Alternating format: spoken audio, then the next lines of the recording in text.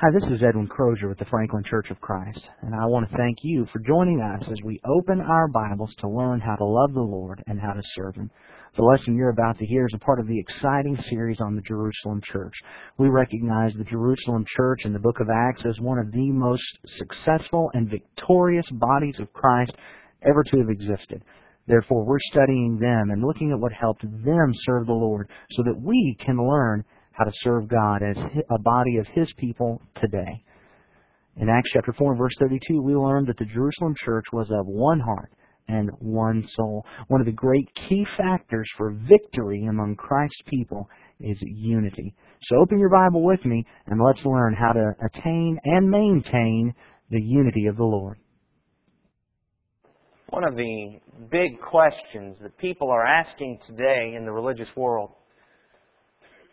is what's the difference between a strong, living, thriving congregation and a weak, struggling, dying congregation?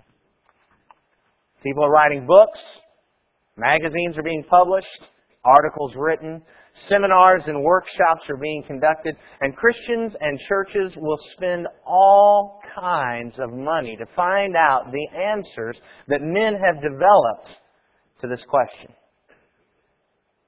However, we've been able to discover that answer without spending a dime. We recognize that God Himself has written the manual on being a strong, living, thriving congregation. And most of us already owned a copy of it, didn't we? And we've been able to go back to this book and find out what God expects of a strong congregation. We've been able to take a look at the church in Jerusalem and all that the Jerusalem church did and the victory that they had, going from 120 to thousands and thousands and continuing on converting and working through all manner of difficulty. And we've been able to learn from them the keys to victory in Christ for His church. We've already honed in closely on their devotion to worship. But the second key that we pointed out in the past regarding the Jerusalem church is the fact that they were of one heart and one soul. We don't often think about unity when we start talking about a strong church. Usually today in our mindset, when we think strong church, we think big church. But that's just not the case. Not the case at all. The fact is, it doesn't matter how big a congregation is. It doesn't matter all the things that they're doing. If they don't have unity, they are ready at every moment to bust apart at the seams. They're struggling and they're dying. And it doesn't matter how small a congregation is. If it has unity based upon Christ and upon His Word, it has the strength it takes to grow and spread that gospel and draw others in so that it will become what God has intended for it to be. Unity. Acts chapter 4 and verse 32. In Acts chapter 4 and verse 32, we had learned that the congregation of those who believed were of one heart and soul, and not one of them claimed that anything belonging to him was his own, but all things were common property to them. They were one heart and one soul. They were united as one body, beating with one heart, working toward one common goal, despite the fact that they were numerous individuals. How do you have this kind of unity? Perhaps one of the greatest passages about Christian unity, about unity within a congregation, can be found in the book of Philippians, beginning in chapter 1 and verse 27. Philippians chapter 1, beginning at verse 27. The scripture there reads, "Only conduct yourselves in a manner worthy of the gospel of Christ, so that whether I come and see you or remain absent, I will hear of you that you are standing firm in one spirit, with one mind, striving together for the faith of the gospel. In no way alarmed by your opponents, which is a sign of destruction for them, but of salvation for you, and that too from God. For to you it has been granted for Christ's sake not only to believe in Him, but also to suffer for His sake, experiencing the same conflict which you saw in me and now hear to be in me. Continue reading in chapter 2. Therefore, if there is any encouragement in Christ, if there is any consolation of love, if there is any fellowship of the Spirit, if any affection and compassion, make my joy complete by being of the same mind, maintaining the same love, united in spirit, intent on one purpose. Do nothing from selfishness or empty conceit, but with humility of mind regard one another as more important than yourselves. Do not merely look out for your own personal interests, but also for the interests of others. Have this attitude in yourselves, which was also in Christ Jesus, who, although He existed in the form of God, did not regard equality with God a thing to be grasped, but emptied Himself, taking the form of a bondservant and being made in the likeness of men. Being found in appearance as a man, He humbled Himself by becoming obedient to the point of death, even death on a cross. For this reason also God highly exalted Him and bestowed on Him the name which is above every name, so that the name of Jesus every knee will bow, of those who are in heaven and on earth and under the earth, and that every tongue will confess that Jesus Christ is the Lord, to the glory of God the Father. What an amazing passage. It talks about the unity that we ought to have as a congregation, and the unity that we are striving to have. I'd like for us to examine this passage this morning, to learn about that unity. Not because we are disunited. As Brother Long mentioned this morning in the talk about the Lord's Supper, I think we've got great unity. I think we have great unity. But we have to study it and learn it and strive together to increase it and to grow to make sure that it stays here. And that's what we need to do this morning. If we're going to be a victorious church, we've got to be one heart and one soul. So let's take a look. Philippians chapter 1, verse 27 explains to us first why. Why do we have to have this unity? Beginning in verse 29, the Scripture points out that unity is necessary because of persecution. Paul talked in verse 27 and 28 about having this unity, and then in verse 29 he said, because to you it has been granted for Christ's sake, not only to believe in Him, but also to suffer for His sake, experiencing the same conflict which you saw in me, and now here to be in me. Can you imagine the Christians there on the day of Pentecost, what was on their mind as they heard this glorious gospel about the joy that they could have in Christ and the forgiveness that they could receive? Do you think that they imagined for one moment that making this choice to become a child of God through the blood of His Son, having been baptized for the remission of their sins, and then turning around and proclaiming that joyous message of salvation, do you think on that day, for one moment, that all those people who heard that message thought that this was going to lead them into persecution? I can't think that they did. I mean, to hear that glorious message for the first time, don't you think that sounds like something that everybody's going to want? That everybody's going to love? They're going to want this message, and we're learning it, and we're going to pass it on, and everybody's going to love it, but that's not what happened. They were thrilled about the salvation they were able to have in Jesus Christ, but the Jews who did not want to accept Jesus as the Messiah, as God in the flesh, the Romans, who certainly didn't want to call anybody king but Caesar, they didn't like it. Therefore, beginning in Acts chapter 8, persecution started. Remember when Stephen was stoned and those coats were laid at the feet of Saul.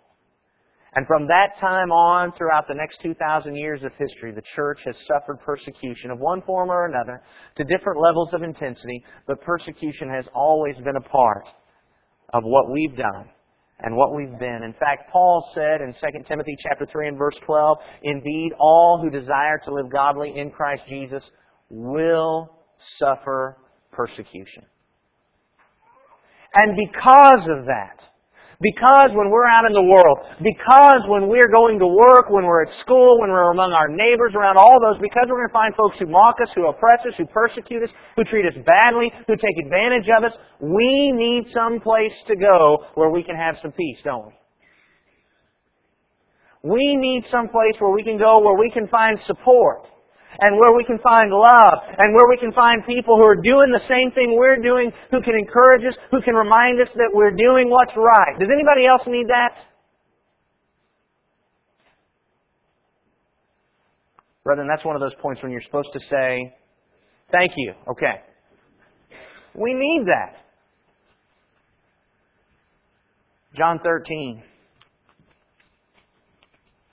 Verse 34 and 35 says, a new commandment I give to you, that you love one another even as I have loved you, that you also love one another. By this all men will know that you are my disciples, if you have love for one another. This is the place of love. This is the place of unity. Look at these brethren around you again.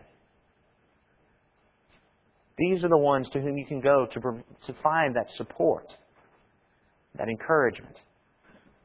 And these are the ones that you are to support and encourage and strengthen. Because out there, we're not going to find that. That's in here. That's why we need this unity. That's why it's so important that we strive for it. The second thing that we learn from this text in Philippians chapter 1, backing up to verse 27, is where unity begins. In Philippians 1:27, it says, "Only conduct yourselves in a manner worthy of Christ." A lot of times when we take a look at the working of a congregation, we might have a tendency to look around at everybody else. We'll look at the preacher, we'll look at the elders, we'll look at the teachers, we'll look at the deacons, we'll look at all the folks that are sitting around us, and we'll think about all the things that they're doing or not doing that are providing for or hindering our unity.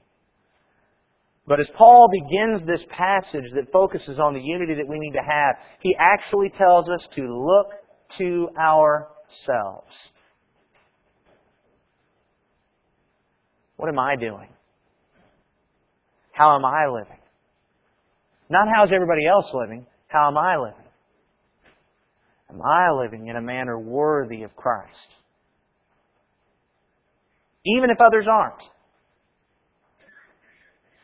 Paul talked in Ephesians chapter 4 about the manner in which we're supposed to walk. In Ephesians chapter 4, beginning at verse 1, Paul said in Ephesians 4:1, "Therefore I, the prisoner of the Lord, implore you to walk in a manner worthy of the calling with which you have been called."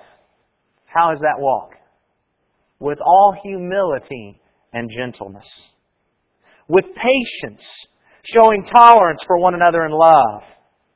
Being diligent to preserve the unity of the Spirit in the bond of peace. Am I walking like this? Are we walking in, not about everybody else. If somebody else just came to your mind and you think, well, they're the one that needs to learn about humility. They may need to. I don't know. But what about ourselves? Humility and gentleness. Patience. Forbearance and forgiveness. And striving for unity. Paul says the first place we're supposed to look, if we're going to have unity as a congregation, is not at everybody else, but at self. Certainly this peace is not a peace at all costs. If somebody is living in rebellion, if somebody is living in a disobedience without repentance, we're going to have to exercise discipline. They'll have to be withdrawn. We'll have to put out the old leaven so that it won't leaven the entire lump. But that's to be the exception. It's not the rule. We have to look at ourselves. What are we doing when it comes to striving for peace and unity in the congregation? And here's perhaps a good test. Here's what you have to ask yourself. If everybody else in the congregation were acting just like me, how united would we be? The third thing we learn is that when it comes to unity in a congregation, we have to stand firm and strive together. There in Philippians chapter 1, at the end of verse 27, he said, "I want to hear of you that you're standing firm in one spirit and with one mind, striving together for the faith of the gospel, in no way alarmed by your opponents, which is a sign of destruction for them, but of salvation for you, and that too from God." Stand firm, strive together. We have an enemy. We are in a battle. And what Paul is saying is we've got to learn to stand our ground together as a company in that battle. Can you imagine? I mean, this is the picture that Paul is presenting. the enemy is approaching. And they're firing. And we're supposed to stay together instead of separating and each one going our own way. Striving together. Ephesians chapter 6, verse 12 and 13 describes who the enemy is. It says in Ephesians chapter 6 and verse 12, "Our struggle is not against flesh and blood, but against the rulers, against the powers, against the world forces of this darkness, against the spiritual forces of wickedness in the heavenly places. Therefore, take up the full armor of God so that you'll be able to resist in the evil day, and having done everything, to stand firm." We've got to put on that armor, and together we've got to lock arms and march out into battle and attack the enemy. Remembering who our enemy is, and that's Satan. All the while trying to bring all the ones that are on his side over onto ours, so that they can be a part of our army. But now a lot of churches, they don't want that. In fact, in the religious world today, most churches don't stand firm on anything. About the only thing they stand firm on is that you shouldn't stand firm on much. They don't want to hear a message that says this is the way it's supposed to be. They'd rather us all be able to do our own thing. But that's not standing firm. That's not striving together. That's each one doing what's right in his own eyes. And the enemy wins with that battle plan. And regrettably, that kind of mindset has even made it into Christ's church in too many places. They don't want us, some, to stand too firm on too much. And how many preachers have heard, now look, please don't preach too much on denominationalism. Don't preach too hard on that. Don't talk about instrumental music so hard. Don't talk about dancing. Don't talk about the movies that we don't watch. Don't talk about the way that we talk. Don't talk about baptism too loud. You know, I've got friends coming and I want them to come back. Well, if we're not going to preach about all these things that cause us to be following God, what good does it do if they come back? We've got to learn to stand firm. To stand our ground on the Word of God. We've got to learn to strive together. It's not striving together. We're all going in different directions. But sadly, there are a lot of churches that are striving together, but they're not striving together against the enemy out there. They're striving together with one another in here. And that's not what Paul wants. That's not what God wants. What Paul is pointing out by inspiration of God is that we've got to be a team, working together to accomplish the same goals. Stand firm. Strive together. Because we have opponents. And we have to be attacking the enemy and bringing those opponents to our side.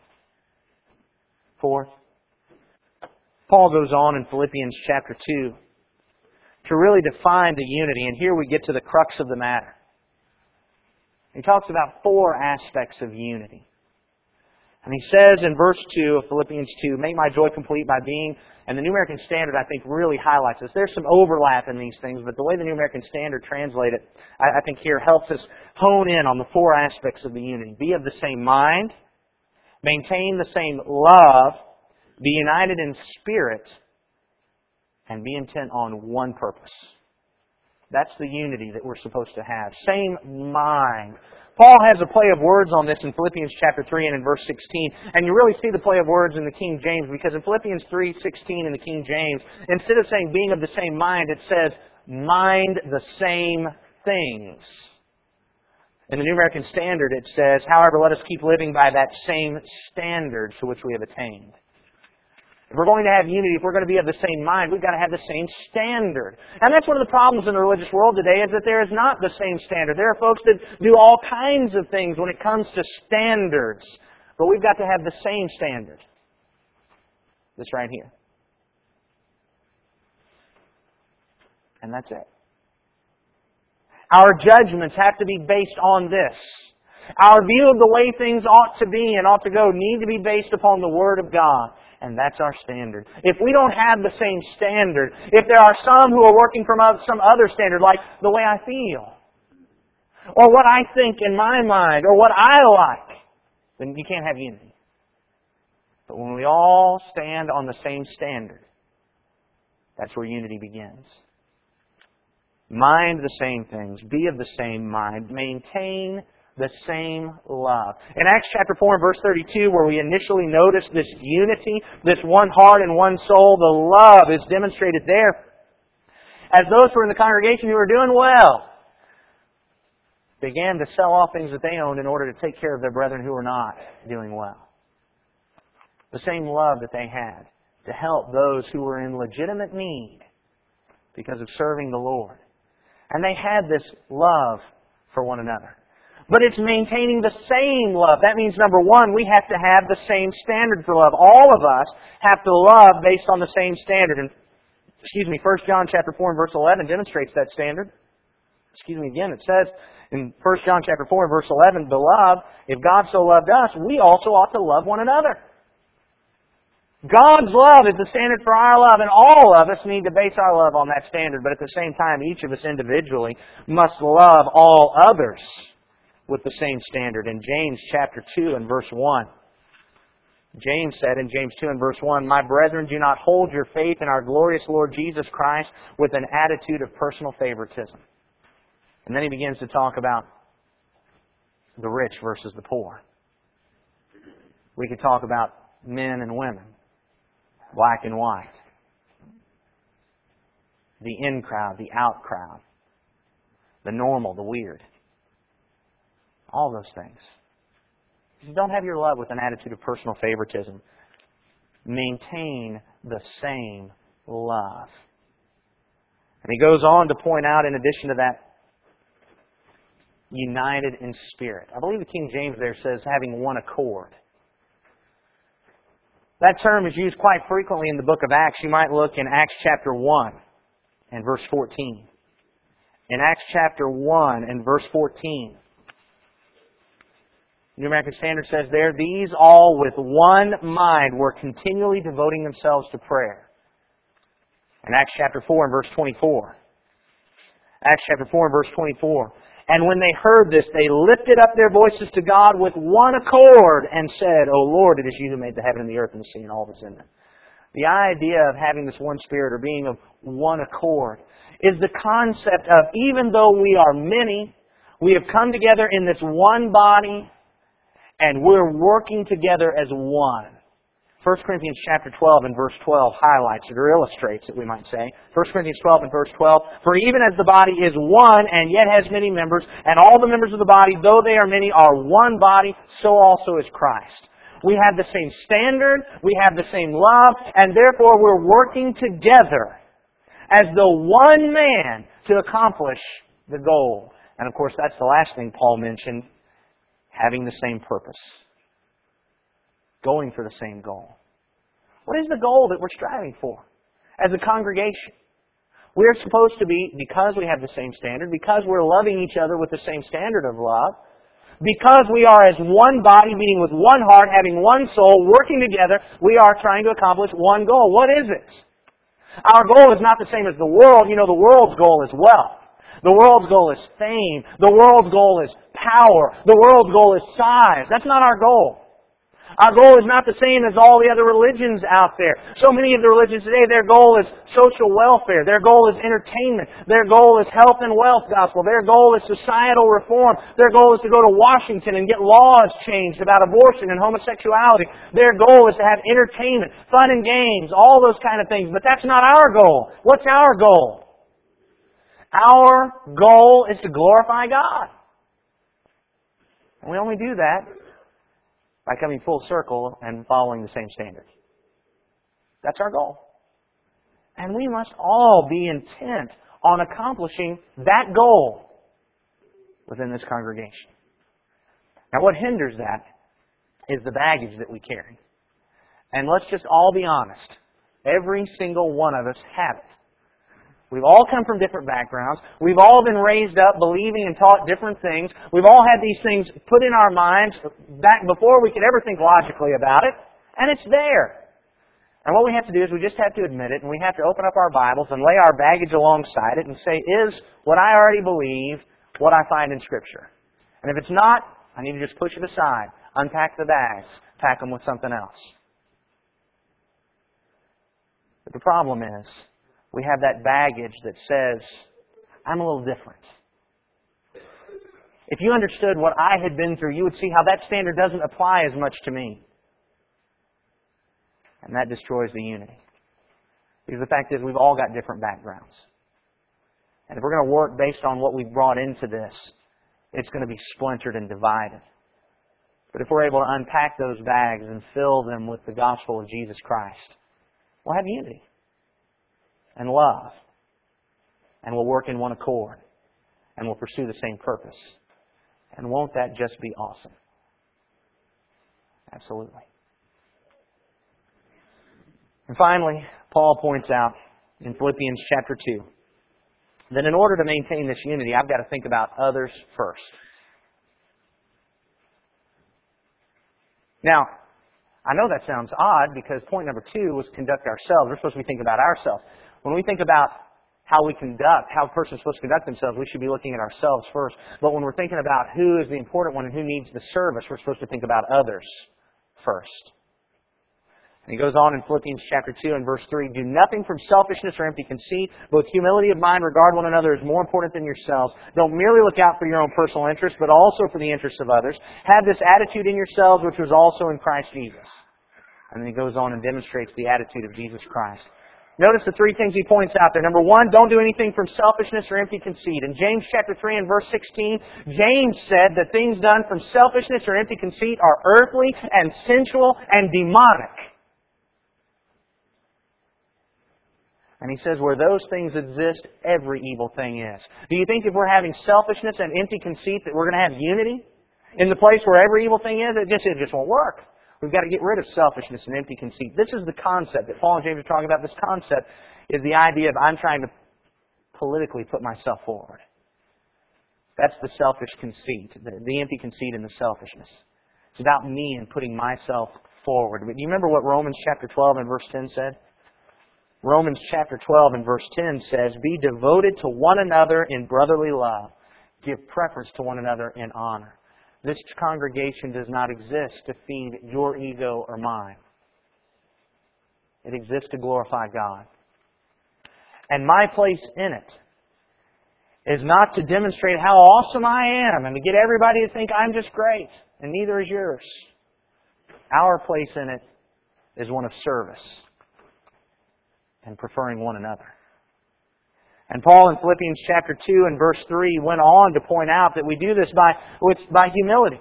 Regarding one another is more important than ourselves. And I know that's not easy because we all know that my ideas are the most important one. My struggles are the most complex. I work the hardest. I'm the one that knows how things ought to be run, right? We all know that about ourselves. Boy, if the elders would just listen to me. Now, I know I'm not the only one that's ever thought that. Am I? With humility of mind, regard others as more important than yourselves. Their needs come first. Certainly not at the expense of the standard. But their needs come first. Serve them. And finally, he says there, not merely looking out for your own personal interests, but also for the interests of others.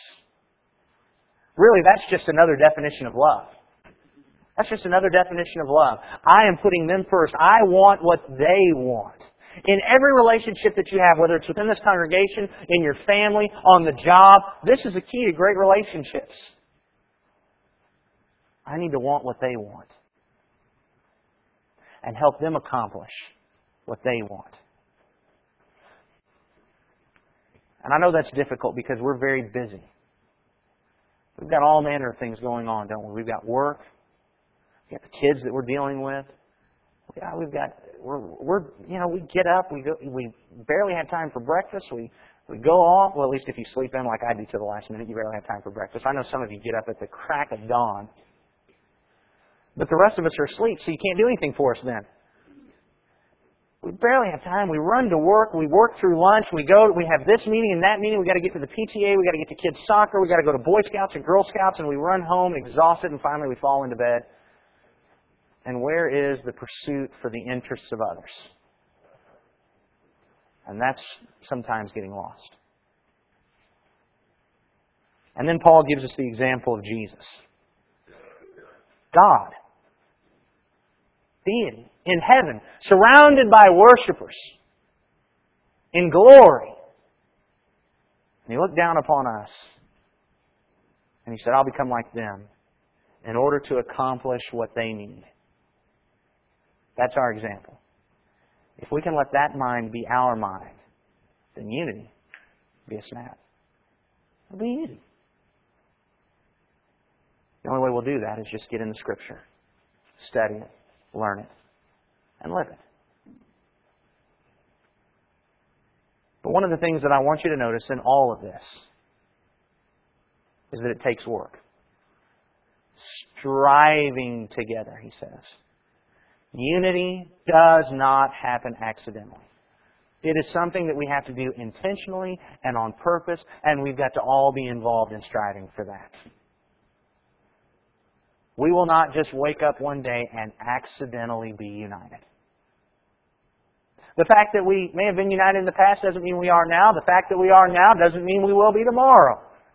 We've got to continue to work on it and never take it for granted. Being one heart and one soul. And brethren, when we do that, we're one step closer to being the victorious church that God wants us to be. Being like that church in Jerusalem. All that they accomplished. Don't you just think that's awesome? That's what we can be. I certainly hope our look at the Jerusalem church and their unity has been beneficial for you. Let's remember what we've learned today. 1, we've learned that we need to be united because of persecution. 2, if we're going to have unity, we have to look at our personal walk with the Lord first. 3, unity means standing firm and striving together against the enemy, which is Satan. 4, we need to be united in mind, love, spirit, and purpose. And finally, if we are going to attain and maintain unity, we have to learn to put others first. If somebody's given you this CD, let me invite you to go to our website at www.franklinchurchofchrist.com. You can download as many lessons as you'd like on numerous topics. We have the audio versions and the outline formats as well. Open your Bible and study along with us in any number of topics. If you have any questions about the Jerusalem Church, about Jesus Church, or about the Franklin Church, feel free to contact us by calling 615-794-2359 or go to our website at franklinchurchofchrist.com. May God richly bless you as you draw closer to Him, but more importantly, may you richly bless God.